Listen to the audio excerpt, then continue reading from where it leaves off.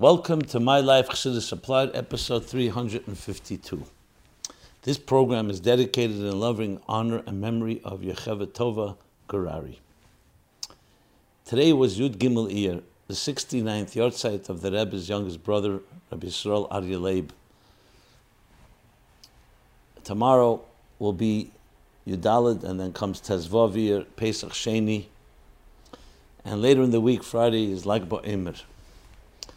And this entire week, concluding on Shabbos, is Shabbos Parsha Emer.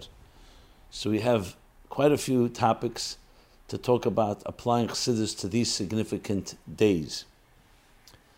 And we'll begin, which is Karev B'Yeser, Yud Gimel Iyar. So 69 years ago, in England, the Rebbe's youngest brother, Rabbi Yisrael Aryeh Leib, the Rebbe had another brother, Rabbi Dov Ber. Rabbi Yisrael Aryeh Leib passed away. And stories about him have already become legend in many ways. The mysteries of his life, the fact how the Rebbe literally would send notes to his mother with a signature of his brother that she shouldn't officially know that he had passed away. And we've talked about this in previous years, and I'll give you cross-references. So I don't want to cover everything again from the beginning. In episodes 115, 161, and 210. You go to chassidusapply.com, you can find those episodes. But some questions did come in. One is, the Rebbe's brother, did the Rebbe start the whole Baal Tshuva effort as a tikkun for his brother? Someone writes. Another person writes, why did his brother leave Chabad? So this is exactly the way the letters are written. I don't censor them. And so let me respond to both of them in the same vein. We know that Rebbe's brother went through his own challenges. But as I always point out, we don't know what a person goes through until you know them from within. And in general, we don't judge or try to analyze people, especially someone cut of the Beis Harav, or someone from Beis Harav, the Rebbe's brother. And especially, we want to avoid sensationalism. If you want to learn a lesson from his life, the Rebbe spoke a number of sikhs throughout the years, lessons we learn from his life, from his name. I want to read with you a reshima of something that Rebbe said right after he stood up from Shiva in that year, Tovshin Yud Beis, on Yud Tes Iyar, which was at the end of Shiva for his brother. So this is not, especially not in the context of Chassidus Applied, to discuss and speculate a person's situation and so on. Whether he left Chabad, can one leave Chabad? He was a thorough Chabad chassid from birth, from family, and I'm sure he never left Chabad, and if he was asked that question, he'd probably say the same. The question is, what surah, what shape and form it took? I also am not a believer in whitewashing and trying to make believe that someone was someone else, then people would it's not good for reputation or for image. So we know that certain things externally seem to be not the way we would think a mainstream Chabad chassid would look or behave. But again, the focus here is not on, it's so easy to fall into the sensationalistic aspect of it, but more to the lessons learned. So I think appropriate is to actually look at quickly, and I'll tell you where this is printed, in Likutei Sichos Chelik Lamed Daled.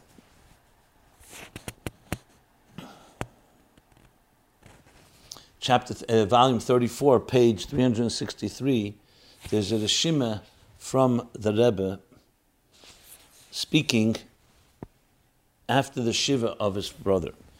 A piece of it, a part of it, is also printed in volume 3 of Likutei Sichos, page 976 in footnote 19. But when you read this to me is a document that the Rebbe said and edited and wrote in context of his brother's life and brother's yahrzeit, so something we can learn from. Briefly, the Rebbe speaks about how the whole Bria, the whole creation, is Yirid Mishtalshus B'mayl Lamata. The way God created the world is created, everything goes from top down, from higher levels of the divine to lower levels of the divine. And the Kavana, Shati Acher Kach Aliyah Acher Aliyah Mamata Lamayla. And the objective and the intention is there should be an aliyah, an elevation, after an elevation from the bottom up. And since this is the kavana, that's how it also became B'Poel Mamish. And there's long footnotes here, which would take a long time to study in depth, but worthwhile reading, where the Rebbe talks about the details of how something happens, how a person goes down both collectively and individually. And then he continues. Shema'oz nigmar ha'yirida hischila aliyah achar aliyah. And from the time where the descent happens, then begins the aliyah, the elevation after the elevation. El shebegol nidazeh b'neshamas b'gan Eden. But in a revealed way, you see this in the Neshamas and Gan Eden. In other words, you don't always see the aliyah in a person's lifetime. U'betzadikim gam be'elam hazeh. And by tzadikim also in this world. U'kamayim razal asher talmid chacham hine hein be'elam hazeh ve'hen be'elam haba ein la menucha kehelchem hem mechayel el choyel. Okay. So you see he's discussing, and you can understand from between the lines, that he's talking about every person's journey, the general journey of a person's neshama coming down, and then their elevation. Then he says that even though throughout history, and I'll just read very briefly, there's ups and downs. The pasuk says, Sheva yipol tzadik v'kam, that if there's ever a fall, a person descends for whatever reason from their level where they should be, it's in order that they should rise afterwards. And and it's necessary for them to be able to climb to a higher place, that they have, that there be a nefil, a fall and a descent.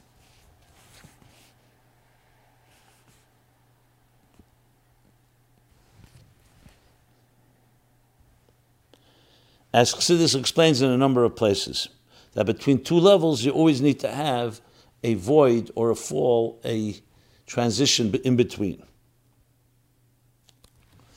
Okay.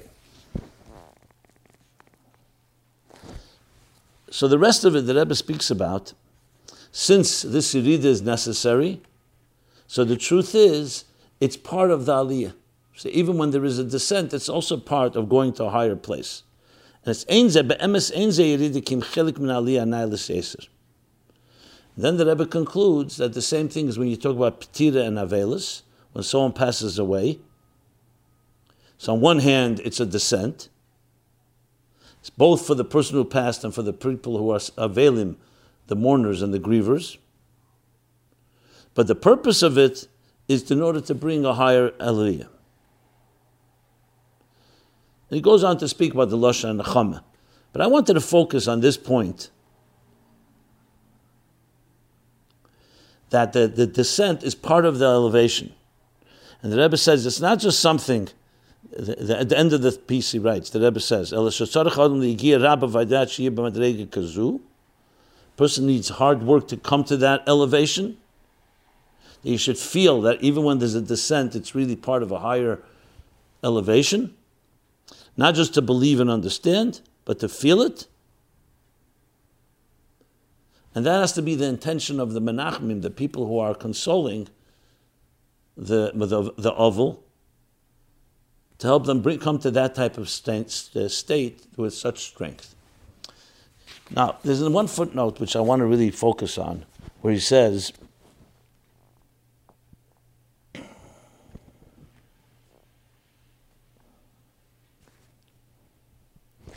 that even though the person is given Bechira to choose whether they should, how they should behave, nevertheless, that's only, the Rebbe says, but it doesn't change the sachakal of the general Bria in general, which is always going to go toward an Aliyah, because that's the Kavanah. And the Rebbe continues, even an individual person, this Kavanah is fulfilled.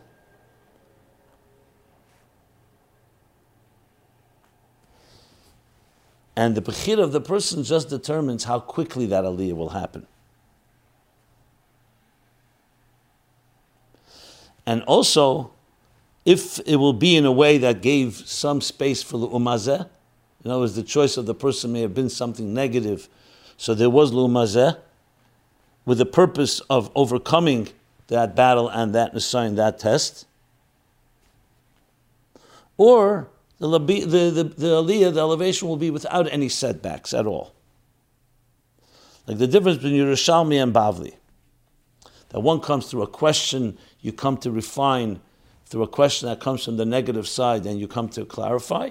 Or initially you have the aliyah without that setback, as he says. Now, Yitzchak's at derech mitzasecha, al derech mashal is bar, where there's a mashal that the Tzemach Tzedek brings. It's actually from the Alter Rebbe, a very powerful mashal, that some neshamas are like an example given when they come to this world, is like fighting a battle. Now, when you're fighting a battle with the opposite side, we know every battle, like he says in Tanya, is Elu Umazeh. There's the Kedusha Dika side, the holy side, and there's the negative side. And there's the battle. Sometimes one of the Tachsisim al-Chama, one of the methods, strategies in battle, is in order to draw out the enemy, you send someone out to the open field so the enemy will shoot at him or attack him. That really is to draw the enemy out, and then you can conquer them. And he explains some neshamas, that's what they go through.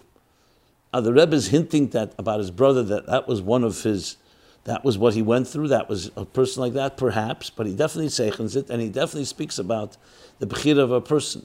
So the Rebbe is not mincing words here. He makes it clear. You could see from this that he was talking about that Rabbi Yisrael Leib had his challenges. But ultimately, all is toward aliyah, and just a question of how quickly, and the one has to go through that type of experience. Now, this is not a justification or an explanation. I just read it as it is. You could look it up yourself. Again, page 363 in Likutei Sichos, Chelik Lamed Daled. It looks like a Reshima, but I think recall hearing that the Rebbe actually said this. Reshimas Hashemim. The Rebbe actually spoke about this after the Shiva, and I guess afterwards the Rebbe then edited, and you could see from the footnotes that a lot was added. Okay. Bottom line, in all the Rebbe Sichos, he speaks about the name Yisrael Aryeh Leib, that it's all about transforming the challenges of life into an asset. Both in the name Yisrael, Sarisa Melakim V'Anoshim, and Aryeh Leib, which an Aryeh on one hand is a very powerful animal and not a kosher animal, but yet it's one of the four levels of the Merkava. So it's about transforming the negative into positive. Very similar to the Reshima here, that everybody will go through life, everybody. And this is a lesson we learn. Everyone will have their setbacks. It's part of existence. That between the yesh v'yesh, there's an ayin be'emtza. Between every elevation, there will be some form of setback in order to get to a greater place. It's like what Chassidus gives the example actually around Lag BaOmer. When you want to shoot a bow and arrow, you have to draw back. The further you draw back, the farther you can shoot. And we have to therefore understand that the setback is not a setback. It's a stepping stone and part of the process of aliyah, both collectively in the world and individually, each one of us. The bechira of a person is to determine how quickly that aliyah will happen, that elevation, and whether it will go through some negative experience or it will initially be a setback, but not necessarily in the umazeh, something negative, opposite of kedusha. So the lesson is very clear. A lesson in general of Chassidus, Yeridat Tzedek Aliyah, that every concealment is in order to bring a greater revelation. And one of the chidushim of the Rebbe is that it becomes part of the revelation, part of the elevation. However, it's hard to see. When you're looking at this moment, you see the moment. But when you look at the big picture, you come to understand that that's the ultimate purpose. So the lesson is clear to each one of us, and we are inspired in a day like this, especially that the Rebbe spoke about it a number of times, to learn the proper lessons. And I mention again, to go into the details of his personal life. First of all, we don't know the details. We don't know what a person goes through, especially a person of that caliber. And above all, as I said, our goal is to learn from it and use this day to strengthen our commitment to everything that Rebbe stands for and everything of Torah, mitzvahs, and Yiddishkeit. And even when there is a setback, to see it as an opening to get to greater places, to reach higher places. Regarding the question that was asked, I don't know what the Rebbe's efforts are connected to his brother. I think the Rebbe's efforts are connected to what the Rebbe as a leader saw was necessary. Was it also inspired by different experiences the Rebbe went through life? Very likely. But again, that would be speculation unless the Rebbe himself addressed it. And as I said about leaving, we don't know about leaving. Nobody leaves. God is always there with us. Chabad is always part of a person's life, someone who grew up with Chabad. It's not God forbid, a political party. It's a movement, a Torah movement, one that helps every human being become the best they can possibly be. And they talk about Rabbi Yisrael Aryeh Leib's understanding of Chassidus and the Geschmack people had to bring with him over the years. And there were those that maintained contact with him when he was in Eretz Yisrael and then in England. Unfortunately, it was before his 46th birthday that he passed away, a young man.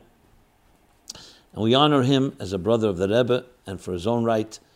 I remember seeing, we see there's a video where Professor Rosenblum, a mathematician, goes over to the Rebbe between Sichos by Fabring, and the Rebbe asks him a favor. He says, I'd like to send you something, a mathematical, not a journal, a mathematical presentation. And would you please look it over and prepare it for publication? Now the Rebbe says, I don't want to say who it is because I don't want to influence you. But then the Rebbe does say it's his brother. And Professor Rosenblum asked the Rebbe, are there sources there? In other words, does he cross-reference? Does he cite citations? The Rebbe says he was a zealot in his independence, and which meant that he would write an idea, the Rebbe says, and not necessarily write any sources. Later, perhaps he would add some sources. So ultimately, it was published in a little booklet, a mathematical equation of his, a mathematical paper, I would say, that Rabbi Yisrael Aryeh Leib wrote. And the Rebbe said, it's dear to me because it's the only thing that remains from my brother that he wrote. I believe those are the Rebbe's words. So it's interesting just as an anecdote connected to Yud Gimel Iyar. But the zealots in his independence, and his like a fiercely independent person, which of course tells you a lot about Schneerson, the Rebbe's brother, and maybe we can learn lessons from that about independence and using it, directing it towards creating a revolution, a spiritual revolution to finally bring the Geula. As I mentioned, from Yud Gimel Iyar we move into Pesach Sheni, and Pesach Sheni has a similar story. What's the story of Pesach Sheni? Lama Negara. The Jews had come out a month earlier from Mitzrayim. They were told to bring a Korban Pesach, but there was some that couldn't bring it. So in Parsha Ba'al Leischa, they come to the Moshe and they say, Lama Negara, why should we be worse? Why should we suffer and not be able to? Why should we be neglected and not be able to bring the Korban Pesach? So from that, Moshe goes to Hashem, and Hashem gives a mitzvah that if someone would be b'derech tomei or b'derech recheka, someone is impure, he can't bring Korban Pesach on Pesach, or b'derech recheka, meaning distant from the Beis Hamikdash. So here's the opportunity to fill in and bring a Pesach Sheni. That's what Pesach Sheni, a Korban Pesach, in place of the one that was missed. And the Frierdiker Rebbe says, from this we learn, Sinishtakem farfaun. No matter what happens, even if a person was contaminated in some way, was polluted by behavior or by experiences in life, or was distant, and distant can mean physically distant, can mean spiritually distant. There's no such thing as being lost, God forbid. So shtakem farfaun, nothing is ever lost. There's always another opportunity. It's interesting, it's almost word for word the theme we just discussed in Yud Gimel Iyar. And the lesson is very clear for all of us. It's one of the hardest challenges. Dealing with people, people made mistakes, advertently, inadvertently, and we feel sometimes that deep guilt. We sometimes even feel we're damaged goods. We feel, I can't turn back, I made a big mistake, or something bad had happened to me. Regardless whether the person's choice or was done to the person. And we feel trapped as victims of circumstances. This is one of the most common and most challenging challenges of all challenges. Because even if you have an approach, but the past haunts us, comes the statement Pesach Sheni. The person cries out and says, Lama Negara, why should I be lacking? Why should I be deficient? Why should I be deprived? And so the answer is, you're not. So shtakem farfaun. Nothing gets lost. There's always a way back. There's always an opportunity. Yes, you may have to find another pathway. You have to be creative. You have to learn from what happened. But there's no such thing as a person that's lost. It sounds simple, but we have to emotionally internalize that message and it can change so much in life, because when you believe in that, and you stand strong, holding on to that message from the Frierdiker Rebbe and the Rabbeim and Torah in general, it gives the strength and the courage and the fortitude to forge ahead. Pesach Sheni. And then we come to Lag BaOmer. Lag BaOmer is, of course, two things happen like BaOmer that the Rebbe always talks about. Was number one was the end of the Magefa, the pandemic or epidemic of the 24,000 students of Rabbi Akiva who died during this period because Lo Nogu Kovid Zeh B'Zeh. They didn't show honor to one another. And the second thing is the Yom Elula, the Yom Istalkus of the Rashbi. Yom Simchase of the Rashbi. The day he passed away and the day that's his celebration and joy, as he requested, celebrate on this day. And ever since, Lag BaOmer has become celebration. The Rebbe brought it to a whole other level with making Lag BaOmer parades and continuing the custom to getting inspiring children. So Lag BaOmer has become a day in Eretz Yisrael for sure, pilgrimages to Miron, the burial place, the oil of the Rashbi, but all over the world. Now, what exactly is Lag BaOmer in that context? And what is the connection between these two things? So, Lo Nogu Kovid Zeh B'Zeh, of course, is a negative, the opposite of the statement that their own teacher made, Rabbi Akiva, that V'haftarecha kamecha zeh klal gadol b'Torah. Loving another is a fundamental principle of Torah. And Rashbi was one of the students, actually, of Rabbi Akiva that did survive, because he didn't behave in that fashion. Anon b'chvivosatal milsa, as the Zohar brings, that love is what we all are standing on and dependent on. So it teaches us that the students of Rabbi Akiva, how could they come to that point where they didn't respect each other? It wasn't because of their flaw, it was because of their greatness. They were so great that they couldn't tolerate the other. So sometimes you don't tolerate someone because you're jealous or because you're petty. But sometimes your light is so great and you don't know how to harness it, that it's hard to therefore work with another. Each one had their own brilliance. So this explains it's like Olam Ateyu. The energies are too intense and the Kelim are too fragile. So there's a shattering. That's not justifying it, it's just explaining it. So the kavanah is not to eliminate the great light that each person has, the great power, but to learn how to complement each other. Rashbi joined all the worlds together, the revealed Torah, the hidden Torah, and also in the Neshamas, the revealed part of the soul and the hidden part of the soul. It was one of the unique things of Rashbi, Rab Shimon Bar Yochai. And as such, he was able to create a unity.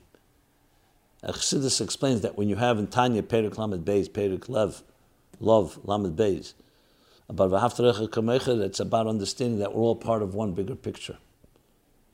So subtly, that all begins in Torah. When you see that Torah, the neshama and guf of Torah are one. The soul of Torah, which is Primis Torah, and the body of Torah, which is Nigla the Torah, the revealed part. So that also reveals in the human being that the soul and body come one. As he says in Tanya, that's the only way you reach Avos Yisrael. When you recognize that the soul is primary. When a person makes his body ikr, primary, and his soul secondary, that creates separation. And separation ultimately can lead to divisiveness. So Rashbi, who was a connector in that sense between soul and body, also connected the Jewish people together and all human beings together in a show of grand unity. And Dafka when in Sfiras Eimer, in a time which is a sad time, which is why we don't do weddings and celebrations throughout Sfira, because of the passing of the 24,000 students. But the point is to elevate it, and that's why Lag BaOmer is an elevation in that period of time, where you had that divisiveness, is to show a deeper unity and deeper connection. So the lesson to us is very clear. It's about Avos and Achdus Yisrael. in practical terms, in our own personal homes, in our lives, anyone we come in contact with. To stay away from anything that's divisive. To definitely not talk about it. To educate our children that we are here to bring light, to bring unity, which of course is also the root of bringing the Geula, because sinas chinam, which was sinas chinam, hatred for one another without any basis, was the root of why the temple was destroyed, the Beis HaMikdash was destroyed. So what's the tikkun? Avas chinam, unconditional love. Doesn't have to have a condition, doesn't have to have a reason, just like the hate didn't have a reason. So the lesson is very clear in that context. Okay. There was one question I do want to answer. Someone asked, the Zohar, how do we know that the Zohar was written by Rashbi? That was one question that was asked, and the answer is very straightforward. How do we know that anything was anything? The Gemara, how do we know that Tanoim and Amoraim taught it? So we have a body called Torah Sheba'al Peh that first was oral for many years until the Rabbi Yehuda HaNasi and his colleagues determined to write it down, it became Mishnah, and then based on that, the Gemara, Tanoim and Amoraim. One of the Tanoim was Rashbi. Just as there were things that were taught in the Nigla de Torah, there were things taught Primis HaTorah. Rashbi had his students. So the Zohar tells us in the Idra Zuta, which is in Zohar Hazinu, in volume 3, the story of Rashbi's Histalkus. It also talks about there how Rashbi, Rab Abba, his student, one of his students of the Idra, of the group that Rashbi had around him. Why it's called Idra Zutra? Because 3 of them had passed away from the Idra Rabba. Idra Rabba means the larger group, the larger gathering, the larger assembly. That's Parsha Noseh, Idra Rabba. And Idra Zuta is, the 3 of them had passed away. Rab Abba was the one chosen by Rashbi to write down everything that he said. And that's how we know. Yes, secular scholars, because the Zohar was discovered later in the 15th century in different caves in Italy, in Manitoba, and in Corona. I mean, there were 2 different places that they found Krimuna, Tfus Krimuna, and I confused it. It's a tikkun for Corona. Krimuna and Manitoba. So the Zohar was discovered then, and there was a confusion. The Chidor writes in Shem Agdei, and people didn't know what these writings were, until they found scholars who said this is the famous Zohar that everyone knew Baal Peh was passed on, and those scholars understood right away what this treasure was. So people confused and thought since it was discovered then, maybe it was written then. It wasn't written then. These were written down from previous generations. So Moshe de Leon was involved in getting it published and publicizing it for the first time. But these are writings that go back to the Rashbi, as I said. Those that know Primis HaTorah, knew Primis HaTorah, know Primis HaTorah, saw in it things that they had already received generations before. And that's the basis of about Zohar connecting to Rashbi. B'hai Sifra Dilach, with this Sefer, the Jews will be redeemed from Golus, as the Alter Rebbe cites from Rai Mehemner in Geras HaKedah Simach Chavav 26 in Tanya.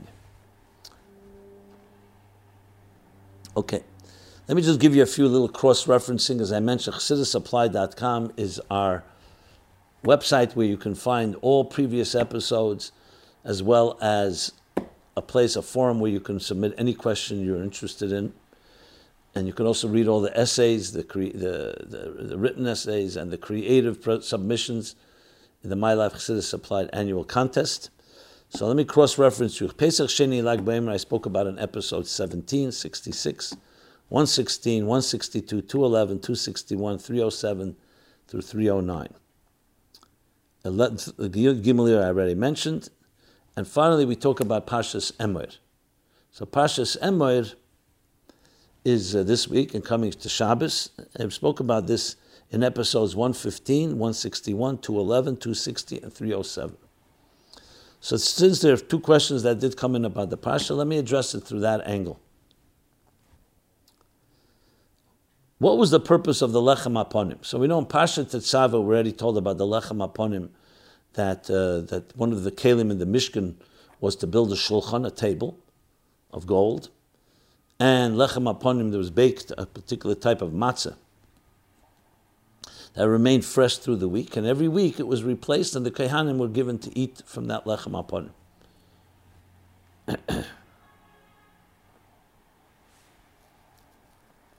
So this question is, what was the purpose of the Lechem Aponim? Why was it left out on the table all week? Wouldn't that be inviting ants and insects to enter the Beis HaMikdash, which would be extremely disrespectful? So the English translation usually for Lechem Aponim is showbread. But Ponim is an interesting name, Lechem HaPonim.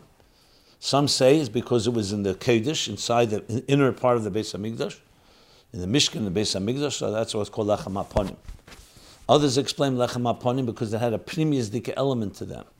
And one of them was that it was not subject to rotting or decaying in any way. It was a miracle that the Lechem stayed fresh throughout the entire week. The power of the Beis HaMikdash. So the question you're asking was the exact opposite. It was meant, why things decay? Because they're subject to the elements.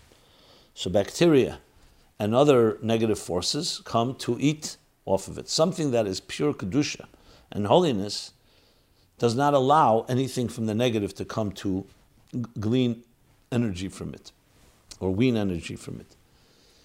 Think of a human being. When a human being is alive, Baruch Hashem, so we avoid certain things will never come attack a human being. Yes, there's infections and other things. But what happens upon Misa, after 120 years, upon passing? Once the soul is no longer there, the body begins to decompose, and we see what happens, except by tzaddikim. Because the body is now not being protected by the neshama, the soul that gave it life. So if something maintains its connection to godliness, there's no room for something negative to come there. The Beis HaMikdash had its inbuilt-in immunity system due to its holiness.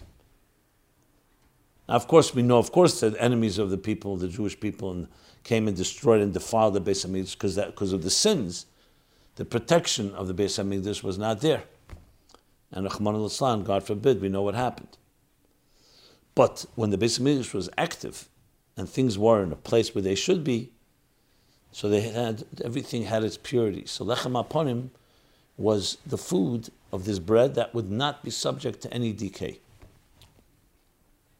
The Pnim, the Lechem HaPonim, the Pnim affected its very being of the bread itself. Now, what was the purpose? So the different commentaries, the Chinuch brings, as do others, that the purpose was that the main food of a person is represented by bread, is to show that our blessings come from God, and that God sustains us, that even though we make our efforts, but we should always recognize that sustenance comes from a higher place. That's the explanation given in the Chinuch and some other Mefarshim and commentaries. So, of course, that lesson is clear to each one of us. It's on recognizing the Reb Marash says that Parnasa today is like the man. So even though the man was bread from heaven, not Lechem HaPonim, Lechem HaPonim was bread from earth. It was made a certain way. The Gemara tells us how exactly they baked the bread. But still, it reminds us of that Hashem is the one that provides. Okay. So there's another question that came in about a very sad part at the end of Parshas Emor. Talks about someone who cursed God's name and ultimately was put to death because of it. So here's what a person asks. At the end of Parshas Emor, someone pronounced the Tetragrammaton, which is the Shem Havaya, the Shem Meferish, and was convicted of blasphemy and stoned to death. Why are we not allowed to say God's real name? When we say blessings throughout the day, the idea is to draw down spiritual energy from God into the physical world. If so, why, when saying blessings, do we refrain from saying Hashem's name in an appropriate manner at the correct time, and instead substitute a Hebrew word meaning my Lord, my Master? In other words, we use the word Adnai. We don't use the word, we don't pronounce Yud Kei Vav Kei. We don't know how to pronounce it, but we don't pronounce it. Is it possible that when we pray, our prayers are unanswered because they were addressed wrong, by calling out to the general term, my Lord, instead of actually pronouncing his real name? Another questioner asked similar, why is cursing God considered such a horrible sin that the punishment is the death penalty? Is God a thin-skinned crybaby that can't take any criticism? Okay. So, an excellent question. Let me broaden the question. The question, of course, is about Avodah Zarah in general. Why does God really care that a person wants to be foolish and want to worship a stone or a tree or the sun or the moon? God's jealous.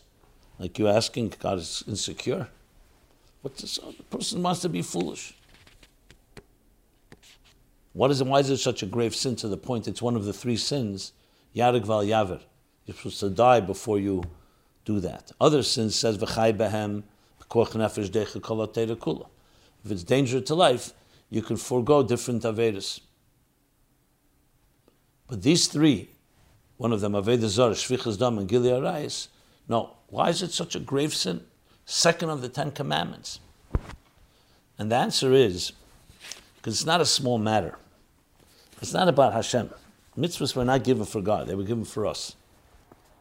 For us to connect to godliness and to truth. When you replace truth with something else, it's much worse than not having the truth. If a person, for example, denies God's existence, whatever the reason, a person can make a mistake, a person can be distracted, can be focused on their personal life. So, as bad as that may be, but it's not replacing it. When a person says, I have now another God, and it's a God that is created in my image, instead of me being created in God's image, it's a God that I can relate to. As the Rambam explains, a very powerful way in the beginning of Hilchas Avodah Zarah, the laws of idolatry, in Mishnah Torah, in Yad HaChazakah. What does he say there? That how did people get to idolatry? There was a God that created the world. Adam and Chava and their children recognized it. But then they said they need something tangible. They need something they can relate to. So they looked up at the stars of heaven. These are God's stars. They didn't replace God. They said, these are God's stars. I can identify with it. Then the stars are also too distant. So let's build something down on earth, or have a tree or a stone that represents this and this star. So initially it was seen as Kegazim B'yad HaChetzev. This is like these stars and everything relating to them, or like an axe in the hand of the axeman. That God is running the world, but he's doing it through these stars. But as they became more comfortable, things that they could see tangibly, and then on earth, they found symbols of that. And then there are others that came and said, let's build a little sanctuary around that tree, or stone, or one that represents this star, or that star, or the sun, or the moon. Evdei kechavim u'mazolis. That's what Akum means. Evdei kechavim u'mazolis. Serving the stars and the celestial bodies. So then what happened was, the move came, this is what I relate to. God. I don't know if there's a God, or if God is maybe removed from us.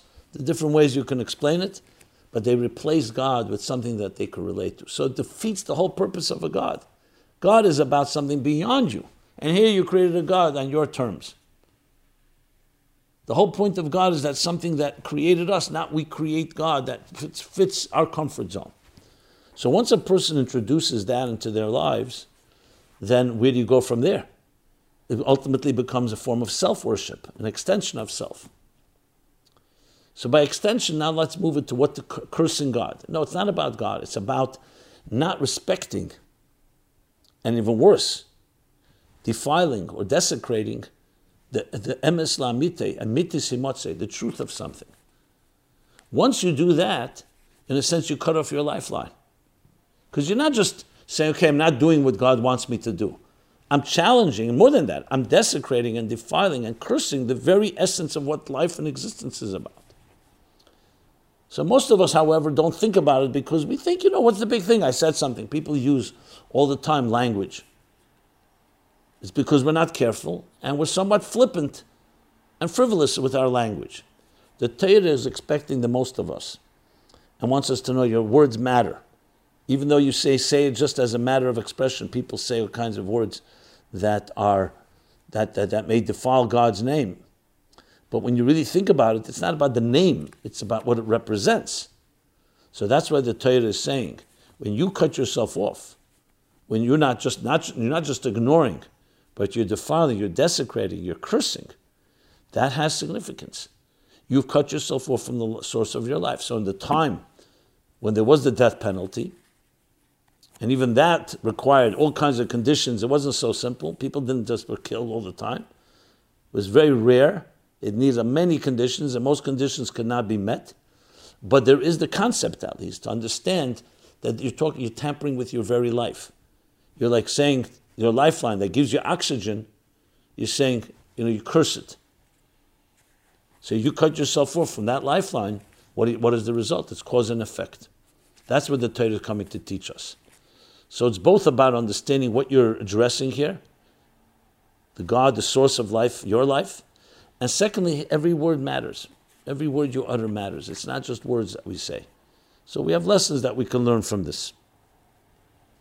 As far as why we don't say the Shema Mefedish today, Shema Mefedish is invoking the highest levels of divine revelation.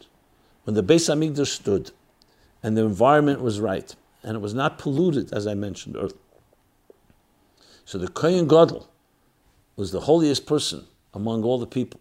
On the holiest day, Yom Kippur, in the holiest place, the Holy of Holies, went in and said the Shema Mefedish. So it was not something that was just done all the time. Today, that secret of, it's not just to pronounce, it's not like someone can figure out the formula how to say it, you can say it. It's not that way. The reason we don't say it is not because, the reason we don't know the formula is because we're not kalim to know it. So it's not like someone can trick. It's like someone say, give me the code and I'll get in. And even if you were given the code, you wouldn't get in. First of all, you wouldn't know how to read the code. Secondly, it's about you're not worthy of going in. You're not prepared. That's why it says that today, the Shema Mefedish, Shema Vai, the way it's written is not the way we pronounce it.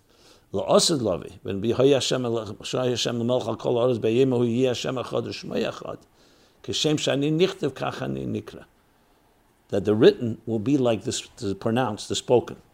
So on a revealed level, which is the spoken, today cannot capture that which is written, which is more hidden. As actually we discussed back Yud Shvat time, in the chapter 11 of Bossi Legani, from Tafshin Yud, this year corresponds to chapter 11, where he discussed this idea in the Rebbe's Maimorim of 1961, primarily, and also in 1981, but primarily Tafshin Chaf Aleph, this topic, how there's a lack of alignment between what is spoken and what was written. And that's why we are not able to say it. And God forbid to say that our prayers are not answered. This is what God says today. This is the way we make a bracha. It's not a bracha l'vatola, God forbid. It's a real blessing and a real prayer, and that has an effect. So regarding your second question, no, it's not because we do not pronounce. When we will be able to pronounce, when the world will be ready for us to be able to pronounce it, then we'll pronounce it. So it's like when you love someone deeply, you have to be in a state where you can say that expression of that love. Today we have a certain way of expressing it. La'asid love it. When Mashiach comes, the third Beis Hamikdash will be rebuilt. Then we'll be able to pronounce it in the fullest sense. There'll be a complete seamlessness between the expression and between what's written. Okay. So we covered that. Now, I have a lot of follow-up continuing from Chav Ches Nisan a few weeks ago. It was 30 years. So there were many questions that was still about Mashiach, and I said I would cover every week a few. So I'm going to do that now.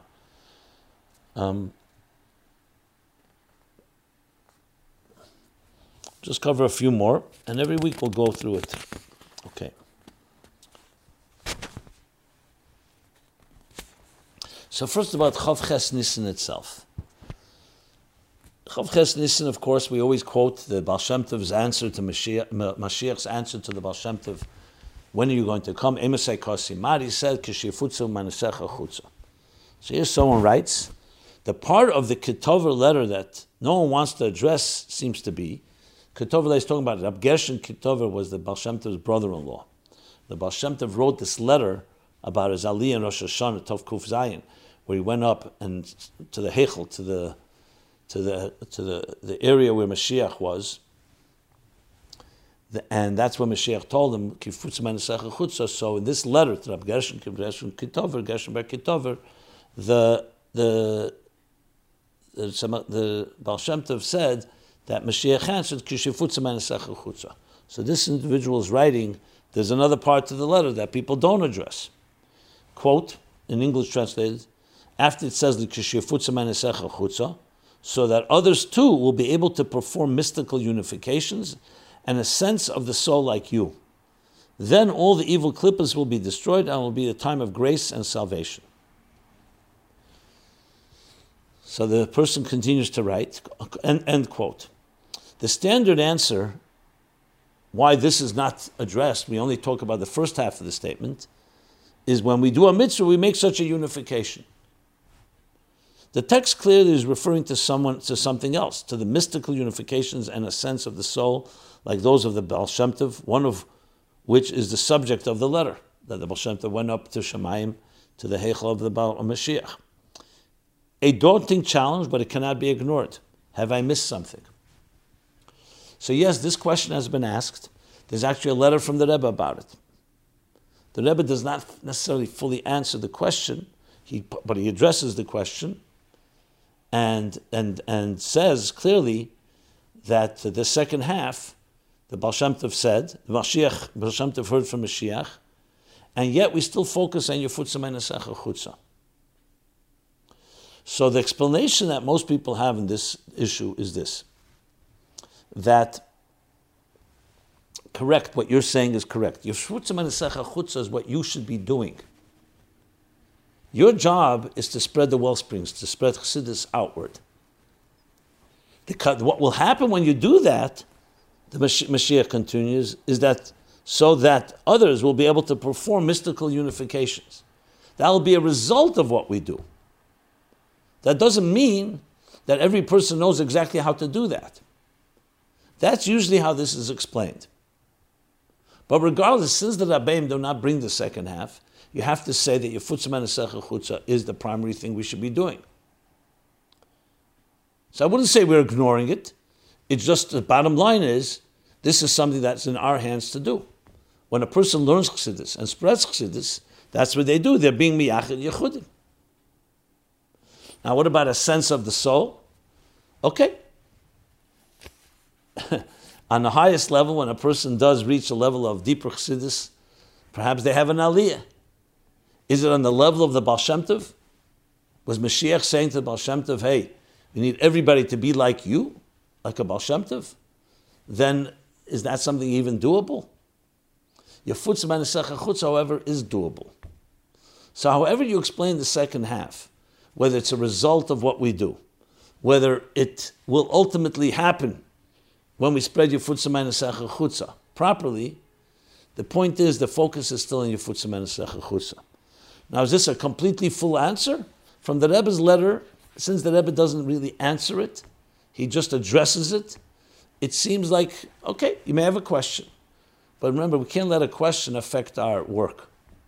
And therefore, the spreading of Chassidus and learning of Chassidus is fundamental to what we do, and we continue to do it, and it's in our power. And you go to the Sikh of Chav Ches Nissen, the Rebbe Taka says that. He says that this is what Tut Alzvasir Kent, and then later in the Sikhs afterwards, the weeks afterwards, explained learning in Yoni Gula Mashiach. And nowhere are we ever asked to do something that's not in our capacity.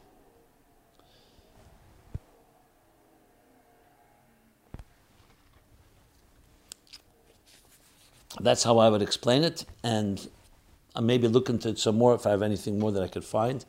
But that's the basic response to this.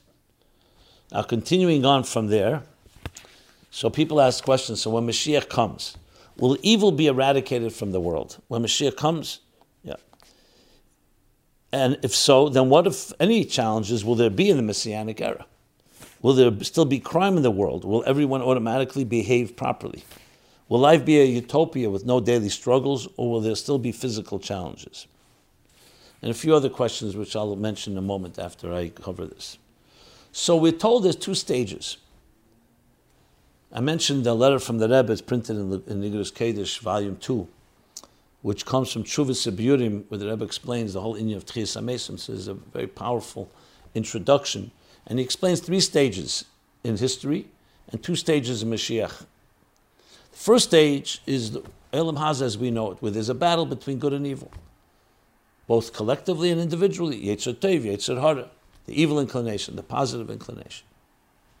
Then comes the stage of Yemei Mashiach, where the battle is over, but there'll still be good and evil. And then comes the stage V'esruach hatuma avim min ha'aretz, that God says, I will remove the spirit of polluted spirit from the world. It will no longer be. Lo yorei v'lo yashchisu. There no longer will be evil and destruction. So there's that what we can do in that regard, which is what we're doing. We see we've made the world a more peaceful place. The world is far more peaceful and less crime, less war than it ever was. It doesn't mean it's perfect. And it doesn't mean there can't possibly be challenges. We see them all the time. But the main thing is when Hashem removes it all. So that will be the difference, 2 stages. Now, you could say, so once there's no Ruach HaTumah, what they're left to do? So the Alter Rebbe answers this question, Simon Chavav and Ageres HaKedesh. He speaks about this, that when there's no Tevera, what we'll be doing is in the Yachid Yechudim, we're constantly growing in Kedusha itself, from good to better and better and better, which is Ein Sof, without an end. So there'll be plenty of work to be done. Except then it won't be dealing with the negative to the positive, from evil to good. In goodness itself, there's infinite levels, and that will be the work we do then.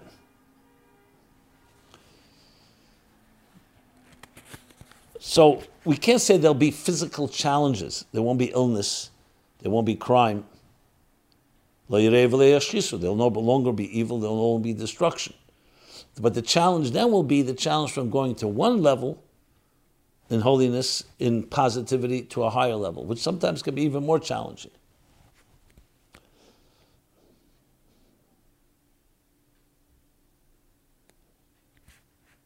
Remember, before Chet Eitz Hadas, even though the tree of the knowledge of good and evil was there, but since they didn't taste it, it wasn't existing in the world yet, evil. So they could have avoided. Their avodah was to avoid it. And they would have continued on, had they not eaten from the tree of knowledge, they would have had avodah, of the l'shamra, but it would have been all in bringing more divine light on deeper levels and deeper levels. When Mashiach comes, what will be of shlichus? When Mashiach is already here. All the Yidden will do tshuva, then what will be our role? Another question, will there be free will? So all this is answered by what I said before. There'll definitely be shlichus. There'll be yefutza ma'nesecha chutza. Learning chassidus, learning Torah will also be necessary. Even though it says, Lo yilamdu oid ishas re'eyu, you no longer will need one person to teach another. Ki kulim yedu esi, because all will know esi, me, God, etzem, the essence of the divine, l'miktan v'agdelam. But it says miktan v'agdelam, from young to old. So there'll be learning. We won't be needed because everyone will have that connection. But growth will continue to happen. So today you could have an ignorance and you don't have direct connection, so you need a teacher. The role of the teacher then is not to give you the connection. The role of the teacher is to help you grow in your connection, to grow to higher levels and higher levels. The shlichus, anyone that did shlichus today will definitely continue doing shlichus, but it won't be teaching people who don't know. It will be people who are steeped in chassidus. We will then remember, learning chassidus today is only tayameh chaim zoch. It's only a taste, like an appetizer that we eat before Shabbos, from the food of Shabbos. Then will be the full-blown meal, and that's where we'll all grow together, and we'll need each other. So even when Eden will make tshuva. Interestingly, it says, Lasovet tzadikai b'tiyuf, that tzadikim will do tshuva when Mashiach comes, so tzadikim also need to do tshuva. Why? Based on this principle. It's not about from bad to good, it's from good to better, to reach higher levels of the divine. That comes only when you return to deeper levels, that even a tzaddik can also, and should also, grow in that fashion. And therefore there'll be free will. Well, free will doesn't always mean between good and evil. Free will is also that you freely, without any imposition, connect to what your essence really is. So in that sense, yes, it will be there. Okay, so we covered some Mashiach things. Let me cover a few other timely matter. Someone wrote a question about this latest, the Minnesota verdict. In relation to the Minnesota court's guilty verdict of Officer Chauvin for killing Mr. Floyd by purposely keeping his knee on his neck for 9 minutes, are there any instances in the Tanakh where a person of authority, such as a soldier, abused his authority and killed someone unjustly? What recourse does the Torah provide for justice in such a case? Has the Rebbe ever made any public statements about government officials who unjustly abuse their authority? Someone else writes, while we all witnessed the behavior of the officer, which clearly was more than inappropriate, how much of politics did affect and is affecting our approach to this whole story? So let me begin with the first question. Everybody is subject to the same law in the Torah. The fact that somebody is in a position of authority, on the contrary, makes him even more responsible because he has that power. So there's no one above the law. And therefore there's Torah laws for every situation. Even when the Sheftim v'Shetrim make a mistake, there's laws of how you deal with it. So that's a very short and basic answer. Obviously, constitutional secular law is not exactly like Torah law. The Torah law has its own way of dealing with things, but a lot of it is based on that Torah law, and a lot of it is also common sense. No person is allowed to kill someone else, period. Whether it's a policeman, a shefet, a sheter, a judge, and so on. Moshe Rabbeinu is not allowed to kill someone else. There's a Torah for this, and we have to all follow the Torah's guidelines. So no one is above the law. That's very clear to determine. Regarding this situation, and it is complicated, because on one hand, nobody can condone when you see, especially that video. On the other hand, have people exploited it for their own purposes? Of course they have. But you don't want to say that, well, not because of politically correct issues. Because as soon as you say that, people say, oh, so you're trying to dismiss the discrimination against blacks, the murder here that happened here. No. Intelligent people can speak about both things without one compromising the other. That every individual is subject to law and order, including the officer involved, we all agree. I'm speaking now from the perspective of Torah and Chassidus. But at the same time, why can't we talk about how people exploit? Like, if that's the case, why don't you show equal treatment, even if it's a situation where you're not so politically advantageous to you? And that does not take away, I want to say it again, because as soon as you say something that's political, people say, so in other words, you want, Floyd should have been killed because you're a white supremacist. Absolutely not what's being said here. It's two different subjects that need to be addressed separately, like many, many things have been exposed in the past few years, or in general for those that are wise, how many decisions are made based on morality or based on politics? And do people use moral issues for their political agenda? Of course they do. If we were an open society in the sense where journalists were honest and they really spoke about it, they would talk about it all without minimizing one or the other.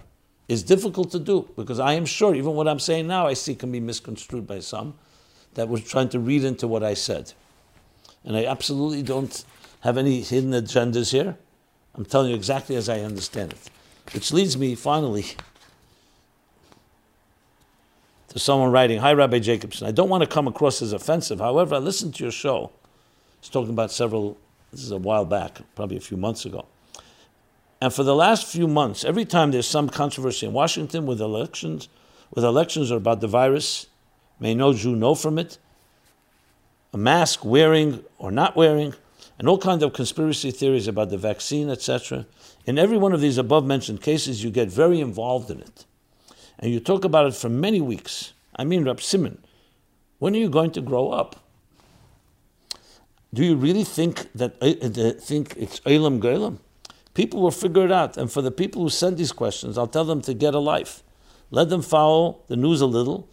Spend spend more time on learning Nigla Chassidus, doing Hafatzas Hayadus, Hafatzas Amiras, Hafatzas Hatera, Hafatzas Sheva Mitzvahs Bnei Neach, and help another Yid Begashmis. Really, it's time for everybody to grow up. B'sayim b'tev.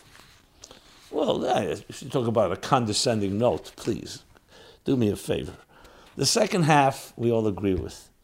And that's the whole purpose of My Life Chassidus Applied. And for you not to acknowledge that, I'm not insulted, to be honest. That's why I read it. To you not to acknowledge that shows pretty clearly that the Olam is not Gelim, and it's clearly, you have some agenda, I don't know what it is exactly. But I would suggest, why don't you start your program and start teaching Chassidus, technology, and do exactly what you're telling others to do. Regarding the first half, look, these are realities that are happening in our times. It's important to address from a Torah and a Chassidus point of view without any agendas. As I said, I don't need to respond to things that I think are ridiculous. But as I said, we all can agree that we should be learning Nigla and Chassidus, and Halavai people shouldn't be knowing all this news. But since we do, questions will come in, and I respect that, and you should respect it too.